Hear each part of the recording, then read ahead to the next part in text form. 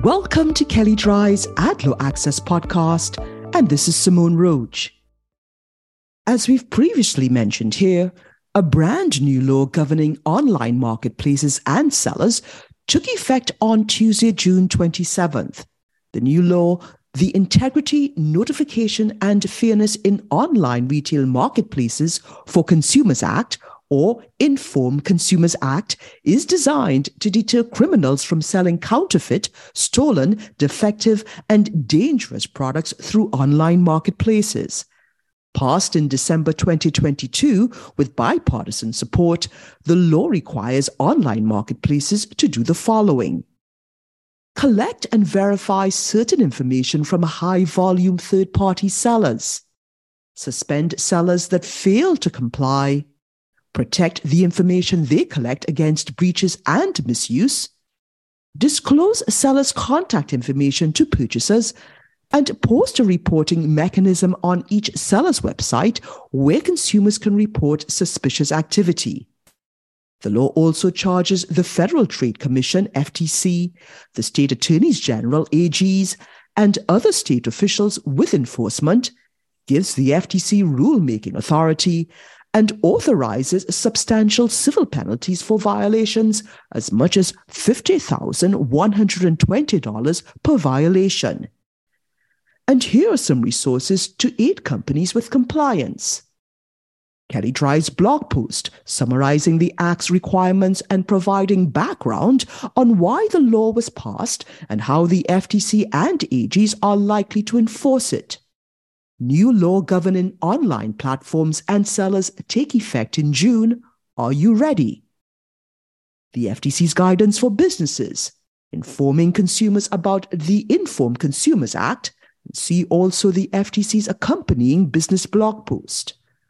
The FTC's guidance for consumers, the Informed Consumers Act and online marketplaces, what to know. The FTC's warning letters to 50 online marketplaces underscoring that they must be in compliance on day one.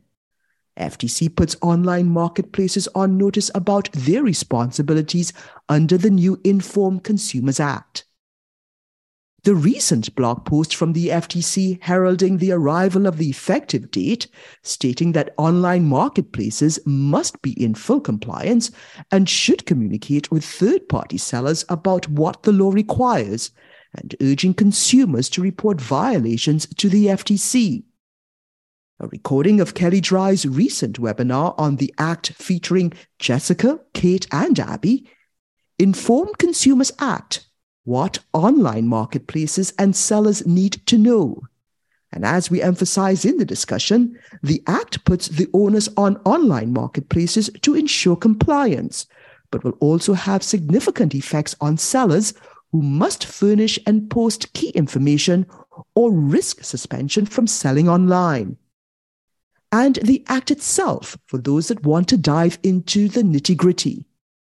The bottom line is that if you're covered by the law, whether as an online marketplace or a high-volume third-party seller, you should develop and implement a compliance plan now, train your employees on it, and monitor it for effectiveness.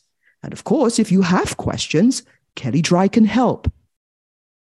And if you'd like more information on what you've heard on this topic, please contact either Jessica Rich, Paul Singer, Kate White, or Abigail Stemson, and you can find their contact details in the show notes. And also, please see our Advertising and Privacy Law Resource Center available at kellydry.com. And please download the Ad Law Access app for Apple and Android phones, available in the Apple app and Google Play stores.